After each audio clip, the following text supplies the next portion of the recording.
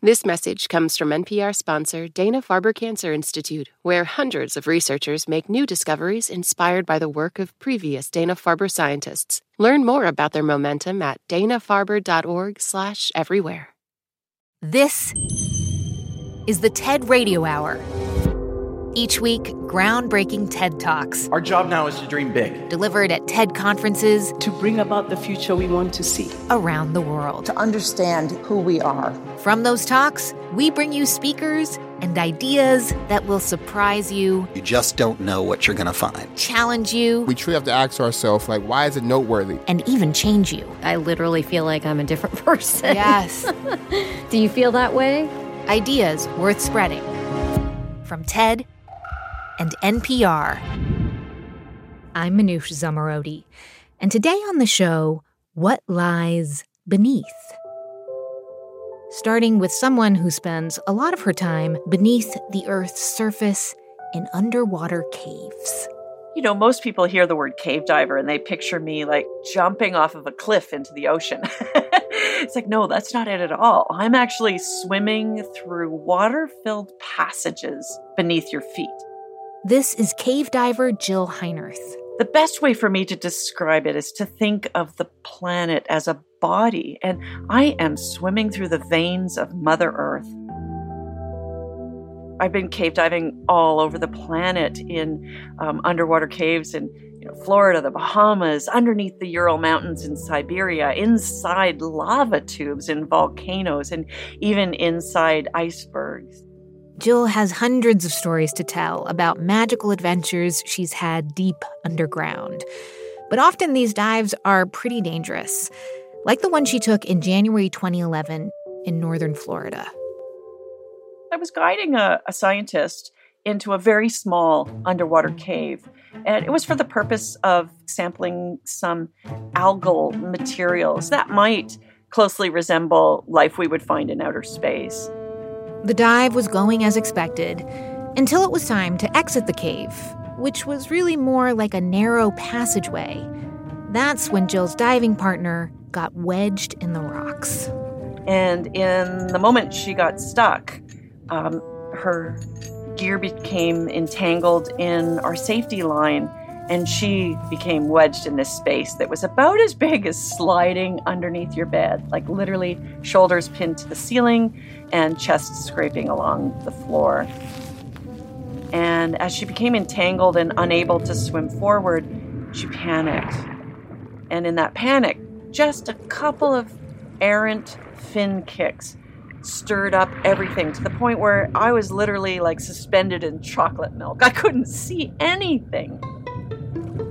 And I had one hand on the guideline and one hand on her, and she was moving to my left, and I'm stretching out my arms more and more and more until the guideline is being stressed in my right hand and she's in my left, and I feel it getting tighter and tighter and tighter, like a piano wire. And then suddenly, ping, the line separates, and I have the bitter end of a guideline in my hand and my diving partner in my other hand. And I'm thinking, oh boy, we're in trouble now. The guideline is basically a rope leading back to the mouth of the cave. Yeah, if you don't have the guideline, the cave is just full of traps. It's not marked by anything other than your guideline. And so you would have to re-explore in complete blackness to find your way out. So Jill started to think through all she needed to do to save them. I needed to calm down my partner. She needed to get them unstuck. I needed to patch the guideline and then work our way out of the cave. Her thoughts were racing. Oh my gosh, I have to get out of this cave. 2 women can't die in an underwater cave. That would be international news. And then you think crazy things like, oh my gosh, I have to get home. My husband doesn't know how to do the taxes. But the important thing is just to take that deep breath and center yourself and just make the best next step towards survival, and then keep doing it until you get home safe. But how deep were you into the cave, like from the mouth of it? So we were over 1,000 feet back in the cave, and we had to come through several small restrictive spaces in zero visibility. And that could take you a long time. Now, I had to patch the guideline, and that needed 2 hands. And that's when I lost track of my partner. Well, where did she go? I mean, where was there to go if you're all tight and packed in like that? Well, that's the thing, eh? When you can't see, you don't know. And in the end, it took me an extra 73 minutes to get out of the cave. As I worked out of the cave, searching for her all the way out, I stopped and checked side passages. And then finally, when I got to the doorway of the cave, there she was in the entrance. And that was the most beautiful sight I've ever seen. You know, I would have quit cave diving. I just know that would have been my last dive if she hadn't made it out. And there she was. Her mask was full of tears because she was certain that I was dead. You know, she had already called out an emergency and people were racing to the scene, probably expecting to recover my body from the cave, not to do a rescue. There are not very many rescues in underwater caves. Oh, Jill, that story is terrifying. And it makes me wonder, what compels you to keep diving even after experiences like those? Well, in the discussions that I had with my husband, Robert, after that dive, it forced us both to reflect on why I do this, why I go into these places. And I believe we all have a calling, and this is mine. It's to try to illuminate complex issues about how we are connected to our water environment. It's about sharing climate change information through my adventures, because really everything we do on the surface of the earth gets returned to us to drink. Anything that happens on the surface of the earth can soak into the ground and end up in places that I swim through. So I can see the results of humanity's interactions with things on top of the earth that they might not feel are really connected with their water systems. But I can assure you, I see the connections. I swim through them. From waterways tunneling below us to ecosystems that only exist deep in the soil, we rarely give much thought to what's happening beneath the Earth's surface. But there are some amazing mysteries and opportunities waiting to be discovered if we're brave enough to go down and take a look. So today on the show, stories and ideas about what lies beneath, and how appreciating underground worlds could change how we live above ground. For Jill Heinerth, diving into caves can feel like time travel. Exploring these voids in the planet is so important because these are like museums of natural history. I mean, we can work with scientists and unravel interesting information about Earth's past climate. You know, we can learn about ancient civilizations that have used these as portals to another world. And these are also places where there is life. Here's Jill Heinerth on the TED stage. It turns out that caves are repositories of amazing life forms, species that we'd never knew existed before. Many of these life forms live in unusual ways. They have no pigment and no eyes in many cases. And these animals are also extremely long-lived. In fact, animals swimming in these caves today are identical in the fossil record that predates the extinction of the dinosaurs. So imagine that. These are like little swimming dinosaurs. What can they teach us about evolution and survival? I also get to work with paleontologists and archaeologists in places like Mexico, in the Bahamas, and even in Cuba, looking at cultural remains and also human remains in caves. And they tell us a lot about some of the earliest inhabitants of these regions. So, Jill, when you're looking for a new place to dive, how do you know where to go? Like, is there, I don't know, a secret map for cave divers that has like X's in the jungle in Mexico? Or do you ever think like, do you have a hint? Like, you're like, I think there's going to be a cave here. And do you ever stumble upon one?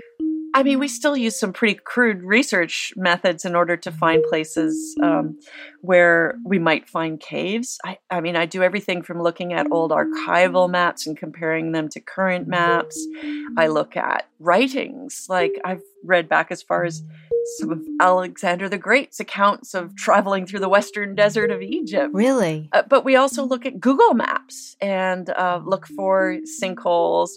And, different cave divers will cooperate with others in exploration as well. So we'll sort of tag team exploration efforts and share our results with each other as we explore something new. My very favorite project of all was over 15 years ago when I was a part of a team that made the very first accurate three-dimensional map of a subterranean surface. This device was actually creating a three-dimensional model as we drove it. We also used ultra-low frequency radio to broadcast back to the surface our exact position within the cave. So I swam under houses and businesses and bowling alleys and golf courses and even under a Sonny's Barbecue restaurant. Our water planet is not just rivers, lakes, and oceans, but it's this vast network of groundwater that knits us all together. It's a shared resource from which we all drink. We don't really talk much about what's going on beneath the ground other than, sewer systems. Or in Florida, they're starting to understand when it rains and the water doesn't go anywhere because there's so little drainage. That sort of permeability between what's above and what's beneath. Do you think of them as being separate worlds, or do you really see them as interconnected in some ways? No, I see the whole planet as interconnected. I mean, I've traveled through the plumbing of the planet. I've traveled even through the man-made plumbing of the planet, exploring urban caves in stormwater systems. In fact, I went on one journey where we paddled up the Wekiva River, this incredibly beautiful natural resource in Florida, to find the source of the Wekiva. Well, the source of the Wekiva is a Best Buy parking lot. And really? Yeah, we literally traveled through the storm sewer systems and climbed a ladder and popped up in a Best Buy parking lot. And it's like, wow, this incredible natural environment full of beautiful wildlife and birds and fish is being served by, the water that's running off this parking lot, collecting, heavy metals off the brakes of cars and everything else. And when you're walking through that stormwater conduit, you're seeing the greasy, horrible stuff that will end up in that river. So I'm literally in the sustenance, the water that fuels the industries that we rely on. So it's this incredible journey where I get to go inside and see the health of the planet and wonders of places that nobody else has ever taken pictures of before. That's Jill Heinerth. Her book is called Into the Planet, My Life as a Cave Diver. You can see her full talk at TED.com. On the show today, What Lies Beneath? I'm Manoush Zomorodi, and you're listening to the TED Radio Hour from NPR. We'll be right back.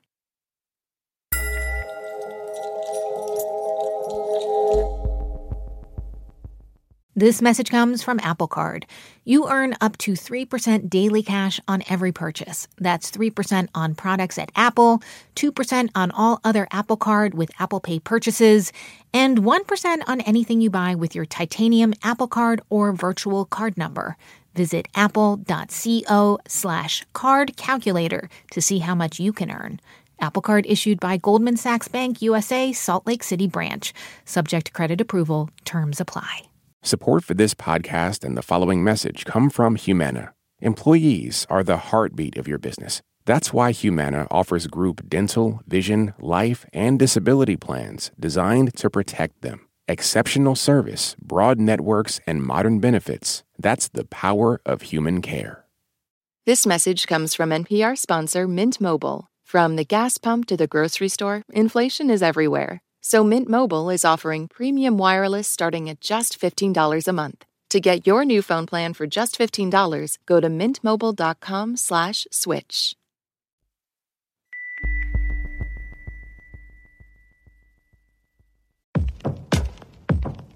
This is my voice. It can tell you a lot about me, and I'm not changing it for anyone. In NPR's Black Stories, Black Truths, you'll find a collection of NPR episodes centered on Black experiences. Search NPR Black Stories, Black Truths wherever you get your podcasts.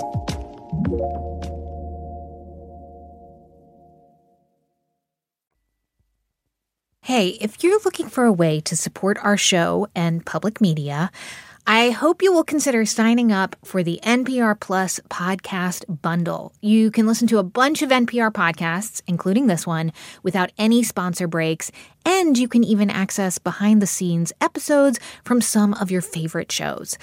Go find out more at plus.npr.org. And thanks. It's the TED Radio Hour from NPR. I'm Manoush Zomorodi. And on the show today, what lies beneath?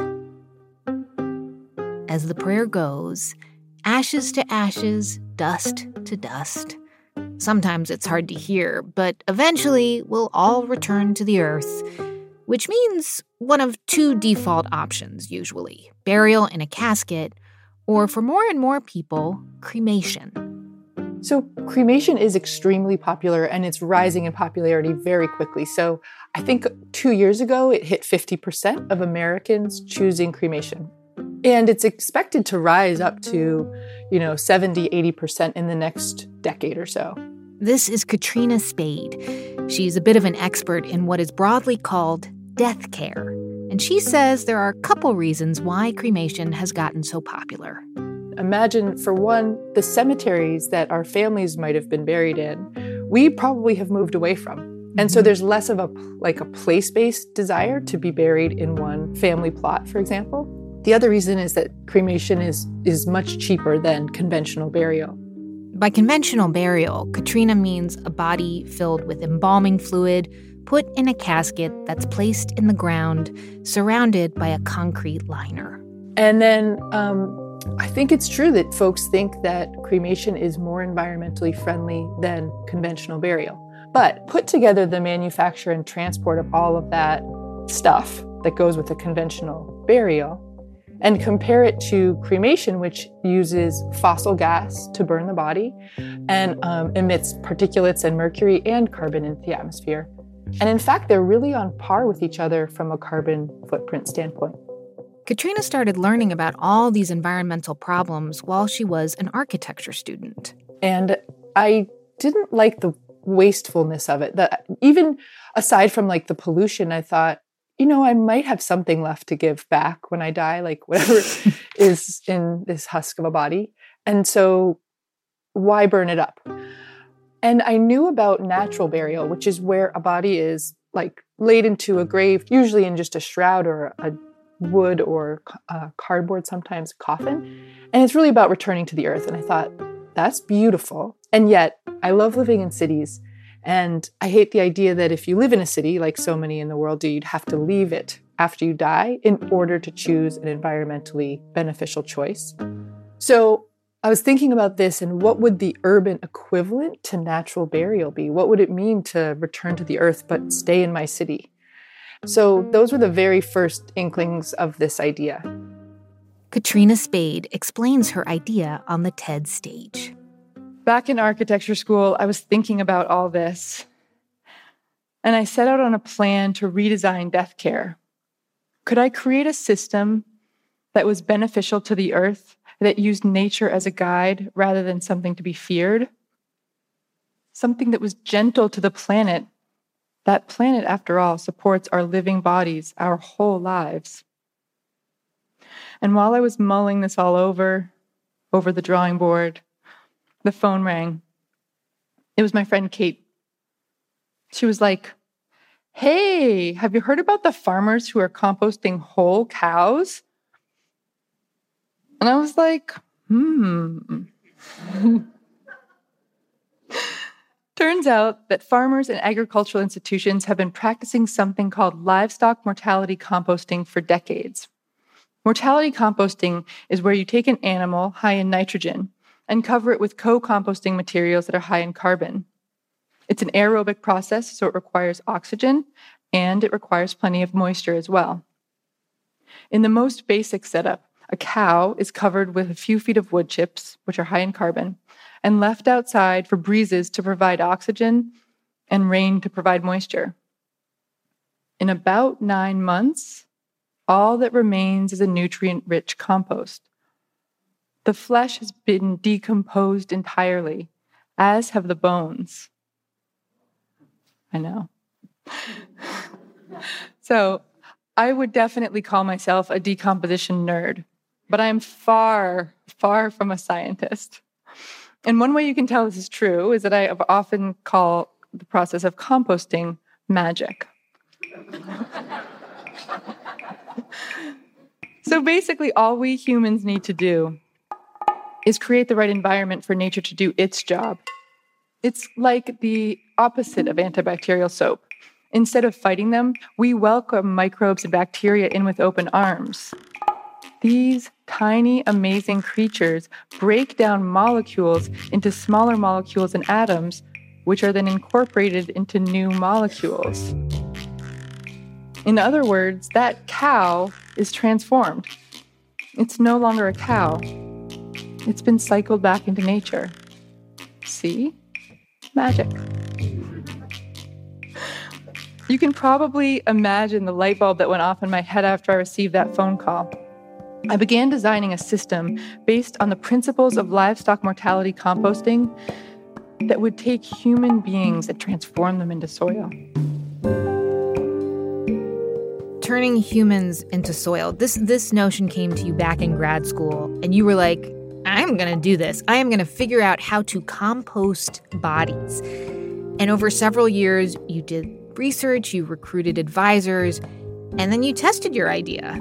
Yeah, so there was no question in my mind that we could compost humans.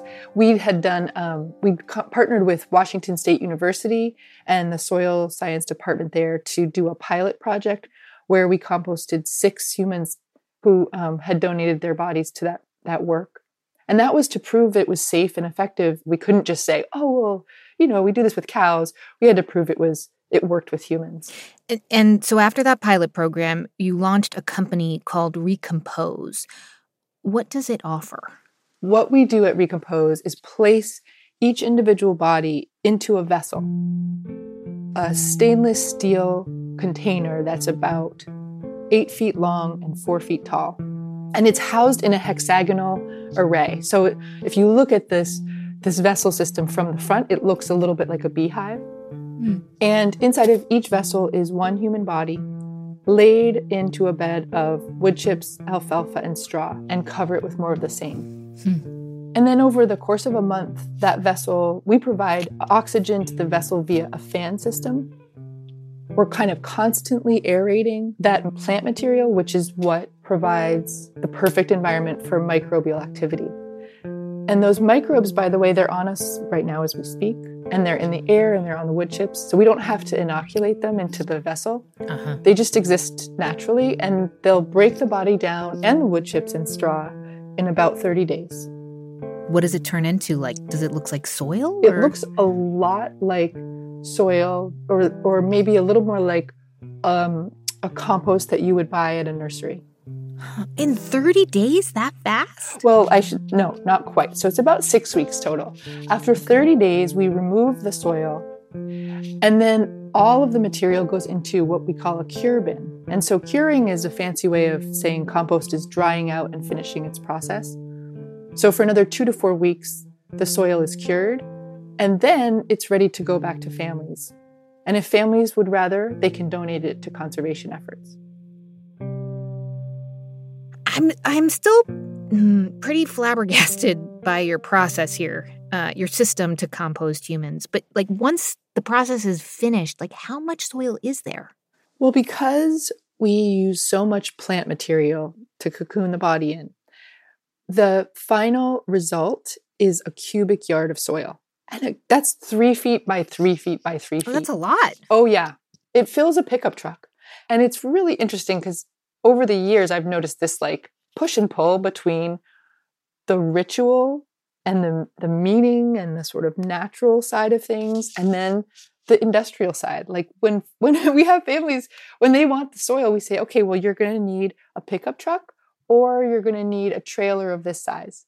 And so then they, pull up with their trailer and we forklift the soil in. And there's this kind of moment of, sometimes it's of levity a little bit, because it's like, oh, this was my person once. And now it's a huge amount of soil that I can go use and start that orchard if I want. What is human compost like? Are you going to grow super crunchy apples if you use our soil? Like, what are we like as soil? I was certain that human compost must be special. And it turns out, in fact, the compost we make is pretty good, but we shy against calling it like spectacular. It's just really good compost. I don't know why that makes us sad, but I don't know. Maybe I thought our big brains would make it particularly nutritious or something. Nope. But it is worth noting that when you look at the avoidance of pollution from cremation and conventional burial, and then you couple that with the sequestration of carbon that happens when you compost wood chips, alfalfa, and the body, we're saving about a metric ton of carbon per person. I mean, it's very different than lowering a casket into the ground and everybody wearing black and then throwing dirt over it and then leaving that person behind. I remember one of the first funerals I went to, there was something incredibly sad about leaving the person. It felt like, but now he has to stay there in the ground away from us. I can't explain it. You know, I was a child, but there was something, it just didn't feel kind. But I don't know if you've heard that from other people. Well, there's a couple of things that feel to me a little bit different than that experience, which sounds hard, by the way. One is that we do mark the moment where we lay the body into the vessel, because it's the minute that this transformation is going to begin. And so our staff will do what we call a laying in ceremony, where the body is on a cradle in front of the vessel. We lay plant material on the body. We then load the body into the vessel. And, you know, the closing of that vessel door isn't totally unlike the burial, I guess, in a lot of ways. I think the difference for me is that we have like a dozen staff people working in this facility. We have this array of hexagonal vessels. They're white, and inside of most of them is a body decomposing. And there's this kind of liveliness about the place in a way. So really? I mean, we like to, on the day when we're laying someone in, we often play the music their family said they loved. So sometimes we'll have like Bob Marley going in the background.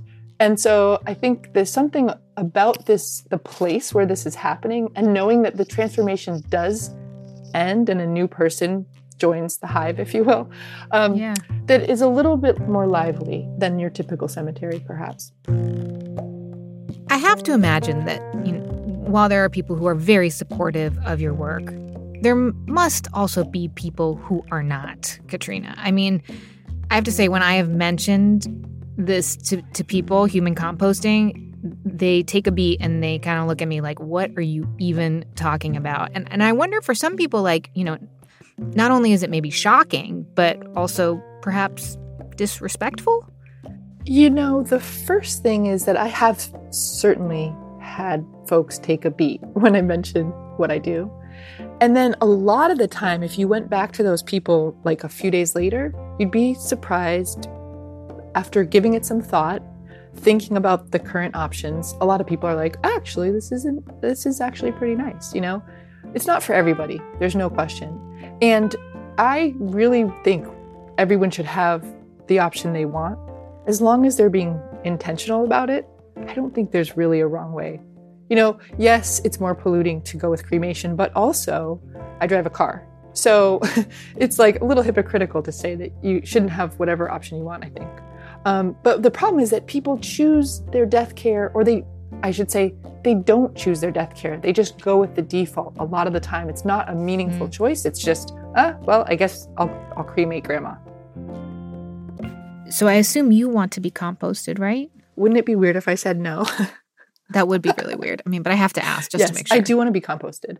But mostly what I want is for my kids and partner to do something every year. Like mark my death in any way every year. So what do you mean by that? Like play a song or go to a place? Because that is what we do now, right? Like we go to pay our respects in a graveyard. We go to a stone if the person is cremated. Like what you're kind of suggesting is that we pay our respects to the dead in a very different way. It's not about going somewhere. It's about the ground beneath our feet and knowing that they are there with us in some way. Yeah, I mean, think about what happens during the composting process is our molecules are rearranged and we cease to be human.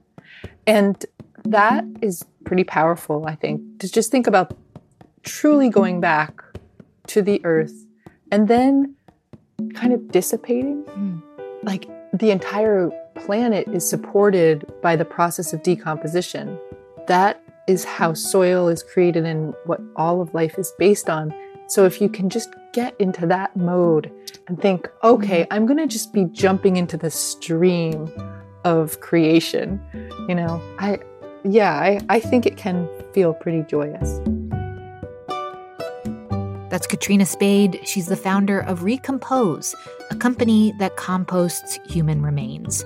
You can see her full talk at TED.com.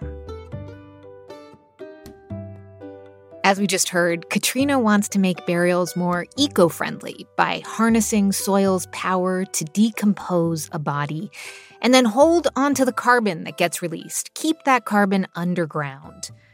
This process is called carbon sequestration, and our next speaker says it could be used to solve the biggest problem that our planet faces. The health of the soil system is an extremely important part of addressing the climate crisis. This is Asmaret Asafau Berhe. I'm a professor of soil biogeochemistry at the University of California in Merced. Asmaret has been studying dirt for decades. The hook for me happened when I realized how important soil is in regulating life as we know it in the Earth system. And the more Asmaret learned about soil, the more she realized that we humans were squandering its superpowers. Here she is on the TED stage. Climate change happening because of the increasing amount of greenhouse gases we keep releasing to the atmosphere.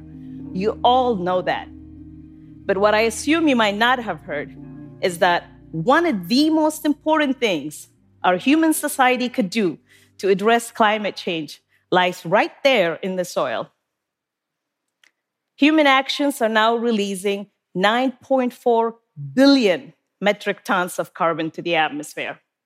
But the concentration of carbon dioxide that stays in the atmosphere is only increasing by about half of that.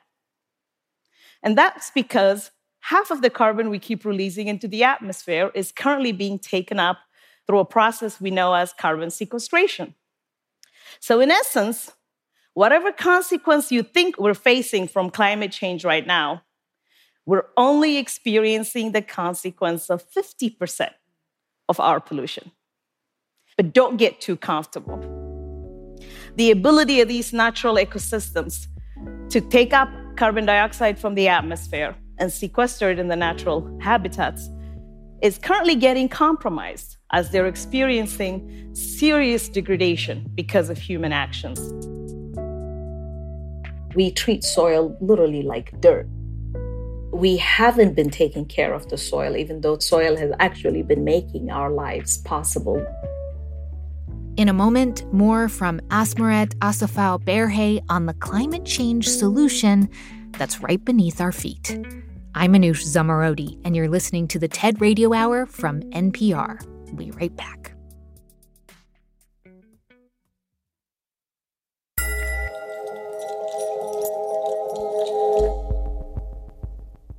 Support for NPR and the following message come from State Farm. As a State Farm agent and agency owner, Lakeisha Gaines understands the support small businesses need. Every day, we get the privilege of helping people to recover from the unexpected, realize their dreams, and help manage the risk of everyday life. And for small business owners, we help them to think about all the things that are necessary so that they can continue to run their businesses successfully without interruption. As a business owner myself, I first reflect back to the experiences that I have. So we look at their liability, we look at their retirement, we look at the interruption coverage, everything that they need in order to continue to operate efficiently. Talk to your local agent about small business insurance from State Farm. Like a good neighbor, State Farm is there. This message comes from NPR sponsor Vuori, a new perspective on performance apparel. Clothing designed with premium fabrics, built to move in, styled for life. For 20% off your first purchase, go to vuori.com/NPR. This message comes from NPR sponsor BetterHelp. When you keep your stress bottled up, it can eat away at you. Therapy is a safe space to get things off your chest and to figure out how to make them better. Try BetterHelp Online Therapy, designed to be convenient, flexible, and suited to your schedule. Get it off your chest with BetterHelp at betterhelp.com/NPR today to get 10% off your first month.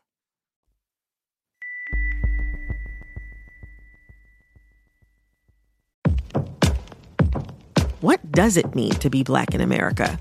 In NPR's Black Stories, Black Truths, a collection of stories as varied, nuanced, and dynamic as the Black experience, you'll hear it means everything. Search NPR Black Stories, Black Truths wherever you get your podcasts.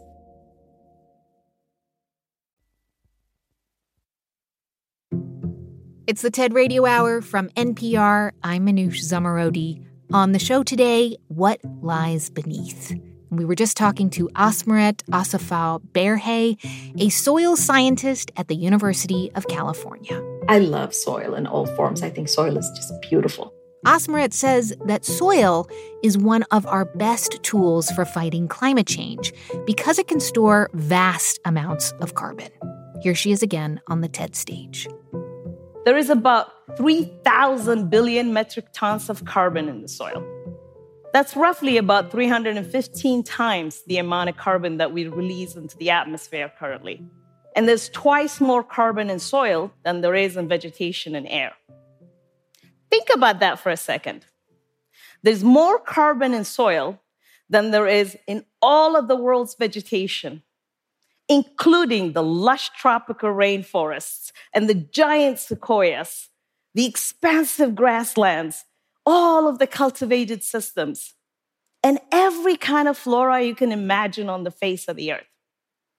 Plus, all the carbon that's currently up in the atmosphere, combined and then twice over. Hence, a very small change in the amount of carbon stored in soil can make a big difference in maintenance of the Earth's atmosphere. But soil's not just simply a storage box for carbon, though. It operates more like a bank account. And the amount of carbon that's in soil at any given time is a function of the amount of carbon coming in and out of the soil. Carbon comes into the soil through the process of photosynthesis when green plants take carbon dioxide from the atmosphere, and upon death, their bodies enter the soil. And carbon leaves the soil and goes right back up into the atmosphere when the bodies of those formerly living organisms decay in soil by activity of microbes.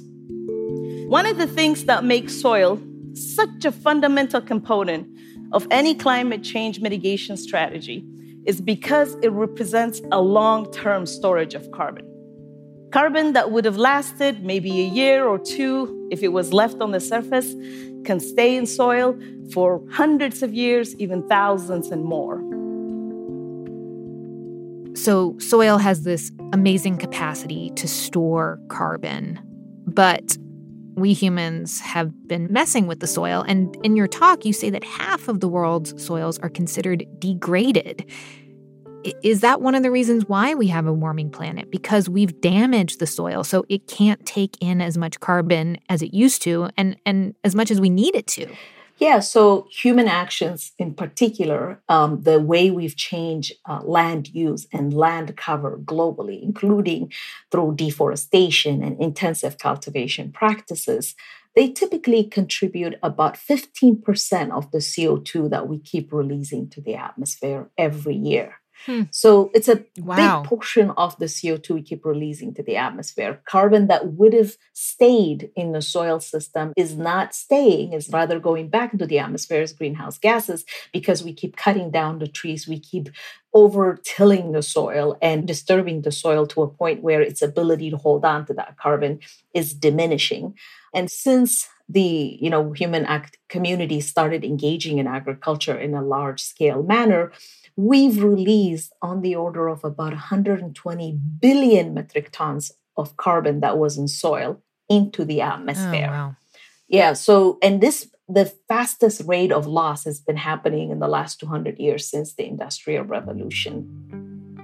So remember that the most important ways we use soil as human community is for supporting plant productivities, but we also build the infrastructure, right? It's where we build our roads and bridges and everything. And those are the part of the processes that are responsible for the large-scale degradation of soil globally. Close to half of the soils in the world right now are considered degraded, meaning their ability to support plant production and to support life is compromised. So that means like all the rainforests that have been cut down and all the millions of heads of cattle that are grazing on plains, all of that means that the soil underneath is not as rich as it once was. Yeah, and all of these intensive deforestation and grazing practices, in particular overgrazing beyond the capacity that the land can support, all of that compromises the physical stability of soil, the chemical nature of soil, including provision of the nutrients that are needed to support the microbial communities. So this is why it becomes really important to think about managing soils in a climate-smart way. Fortunately, I can also tell you that there is a solution for these two wicked problems of soil degradation and climate change. And the solution lies in simultaneously working to address these two things together through what we call climate-smart land management practices. And we can accomplish this by putting in place deep-rooted perennial plants, putting back forests whenever possible, reducing tillage and other disturbance from agricultural practices, including optimizing the use of agricultural chemicals and grazing, and even adding carbon to soil whenever possible from recycled resources such as compost and even human waste. This kind of land stewardship is not a radical idea. It's what made it possible for fertile soils to be able to support human civilizations since time immemorial. In fact, some are doing it just right now. There's a global effort underway to accomplish exactly this goal. This effort that started in France is known as the 4 per mil effort. And it sets an aspirational goal to increase the amount of carbon stored in soil by 0.4% annually, using the same kind of climate-smart land management practices I mentioned earlier. And if this effort's fully successful, it can offset 1/3 of the global emissions of fossil fuel-derived carbon to the atmosphere. But even if this effort's not fully successful, but we just start heading in that direction, we still end up with soils that are healthier, more fertile, are able to produce all the food and resources that we need for human populations and more. And also soils that are better capable of sequestering carbon dioxide from the atmosphere and helping with climate change mitigation. I'm pretty sure that's what politicians call a win-win solution. Wow. Okay. So if we could reduce our CO2 buildup by 1/3 just by focusing on soil, Asmaret, why aren't we talking about that in the same breath as how we're going to save our oceans or making sure that the polar ice caps don't melt away? I think in some ways it's because we had grown so accustomed to take soil for granted. And part of this is because the group of people that are affected and the group of people who have been addressing it have been two distinct groups, right? Mm-hmm. And I personally feel it's important to highlight the human element of this discussion because in many ways, a lot of the impacts of climate change are going to be felt by, economically speaking, the least fortunate amongst us, the folks who live in poor nations, small island nations near the equator in coastal margins. But their voices, and especially until recently, had not been part of our climate conversation. And the fact that climate change has become a threat multiplier, i.e., it's actually exacerbating the problem of food and nutritional insecurity, water insecurity in many parts of the world, had not gotten enough attention in our discourse. So you're saying that, if there was more diversity in the people who are calling attention to all these climate change problems we have and the potential solutions, that more people might understand the role that soil plays, which would in turn help us all. Exactly. Yeah. In many cases, it's like whenever we have more diversity in science, we end up addressing societally relevant questions, right? Yes, that is correct. I'm sitting here and I'm thinking about how rarely I actually touch soil. I live in a city. I go to the park all the time. But when was the last time I actually felt the dirt? Not recently. Yeah.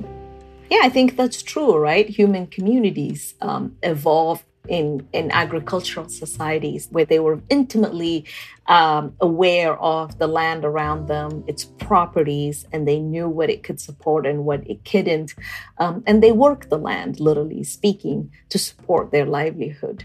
Many of us in modern times don't have that connection. And in many ways, we've lost the connection to a point where soil is just the stuff beneath the asphalt or the concrete that we step on every day, right? It's not even the thing we experience unless we're out hiking in the trail somewhere or in a park. And so that connection is lost.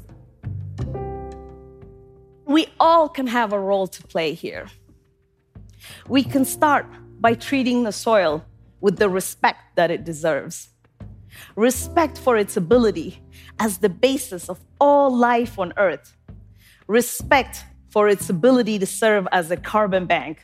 And respect for its ability to control our climate. And if we do so, we can then simultaneously address two of the most pressing global challenges of our time: climate change and soil degradation. And in the process, we would be able to provide food and nutritional security to our growing human family. Thank you. Asmaret Asafau Berhe is a soil scientist at the University of California, Merced. She's also President Biden's pick to lead the Department of Energy's Office of Science. You can find her full talk at TED.com. We want to wrap up our show about what lies beneath with a paleontologist. Recently, researchers reported that they believe the Spinosaurus may be the largest ever carnivore in history. And that finding builds on the work of paleontologist Nizar Ibrahim, who in 2014 found the fossils that proved the Spinosaurus hunted its prey in rivers 97 million years ago. Here he is on the TED stage. These dragons from deep time are incredible creatures.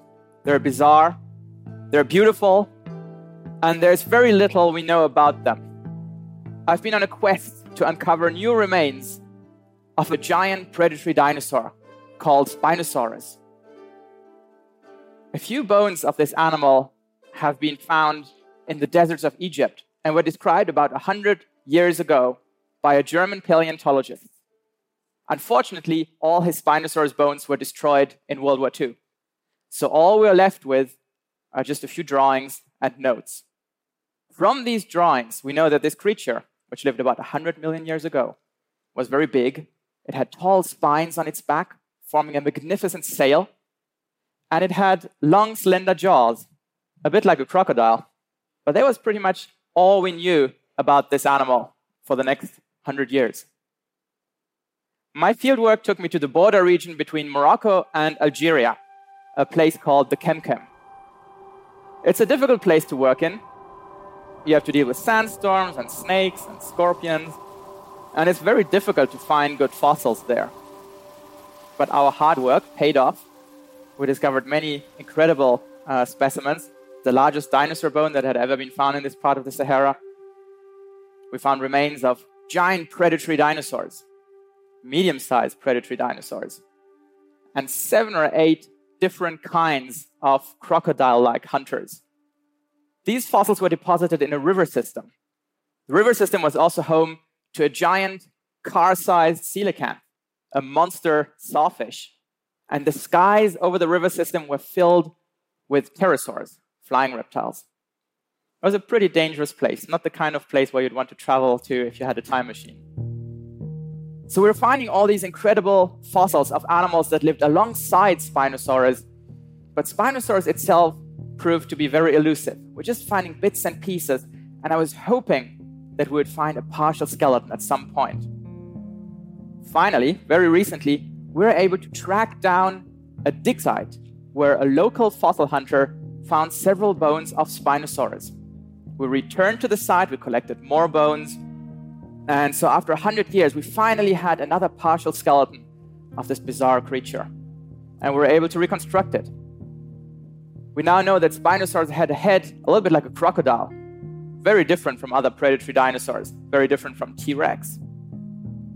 But the really interesting information came from the rest of the skeleton. We had long spines, the spines forming the big sail. We had leg bones, we had skull bones, we had paddle-shaped feet, wide feet, very unusual. No other dinosaur has feet like this. And we think they may have been used to walk on soft sediment or maybe for paddling in the water. We also looked at the fine microstructure of the bone, the inside structure of Spinosaurus bones, and turns out that they're very dense and compact. So that's useful for buoyancy control in the water. We CT scanned all of our bones and built a digital Spinosaurus skeleton. And when we looked at the digital skeleton, we realized that yes, this was a dinosaur unlike any other. It's bigger than T-Rex, and yes, the head has fish eating written all over it, but really the entire skeleton has water loving written all over it.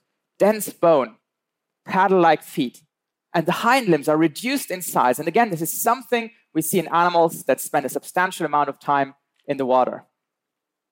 So as we fleshed out our Spinosaurus, I'm looking at muscle attachments and wrapping our dinosaur in skin, we realized that we're dealing with a river monster, a predatory dinosaur bigger than T-Rex, the ruler of this ancient river of giants, feeding on the many aquatic animals.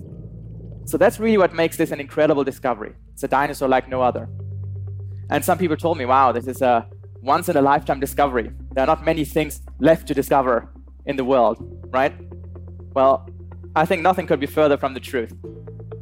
I think the Sahara is still full of treasures. And when people tell me there are no places left to explore, I like to quote a famous dinosaur hunter, Roy Chapman Andrews. And he said, always there has been an adventure just around the corner. And the world is still full of corners. That was true many decades ago when Roy Chapman Andrews wrote these lines, and it is still true today. Thank you. That's paleontologist Nizar Ibrahim. You can find both his talks at TED.com. Thank you so much for listening to our show this week about what lies beneath. This episode was produced by Katie Monteleone, James Delahousie, Fiona Guerin, Sylvie Douglas, and Matthew Cloutier. It was edited by Katie Simon, Rachel Faulkner, and James Delahousie. Our TED Radio production staff also includes Diba Mohtasham and Margaret Serino. Our audio engineer is Brian Jarbo. Many thanks to Catherine Cipher for her help with this episode, too. Our theme music was written by Ramteen Arablouei. Our partners at TED are Chris Anderson, Colin Helms, Anna Phelan, Michelle Quint, Sammy Case, and Daniela Ballarezo. I'm Manoush Zomorodi, and you've been listening to the TED Radio Hour from NPR. This message comes from NPR sponsor Charles Schwab with their original podcast, Choiceology, hosted by Katie Milkman, an award-winning behavioral scientist and author of the best-selling book, How to Change. Choiceology is a show about the psychology and economics behind people's decisions. Hear true stories from Nobel laureates, authors, athletes, and more about why people do the things they do. Download the latest episode and subscribe at schwab.com/podcast or wherever you listen. Support for NPR and the following message come from Rosetta Stone, the perfect app to achieve your language learning goals no matter how busy your schedule gets. It's designed to maximize study time with immersive 10-minute lessons and audio practice for your commute. Plus, tailor your learning plan for specific objectives like travel. Get Rosetta Stone's lifetime membership for 50% off and unlimited access to 25 language courses. Learn more at rosettastone.com/NPR. It's a high-stakes election year, so it's not enough to just follow along. You need to understand what's happening so you are fully informed come November. Every weekday on the NPR Politics Podcast, our political reporters break down important stories and backstories from the campaign trail so you understand why it matters to you. Listen to the NPR Politics Podcast wherever you get your podcasts.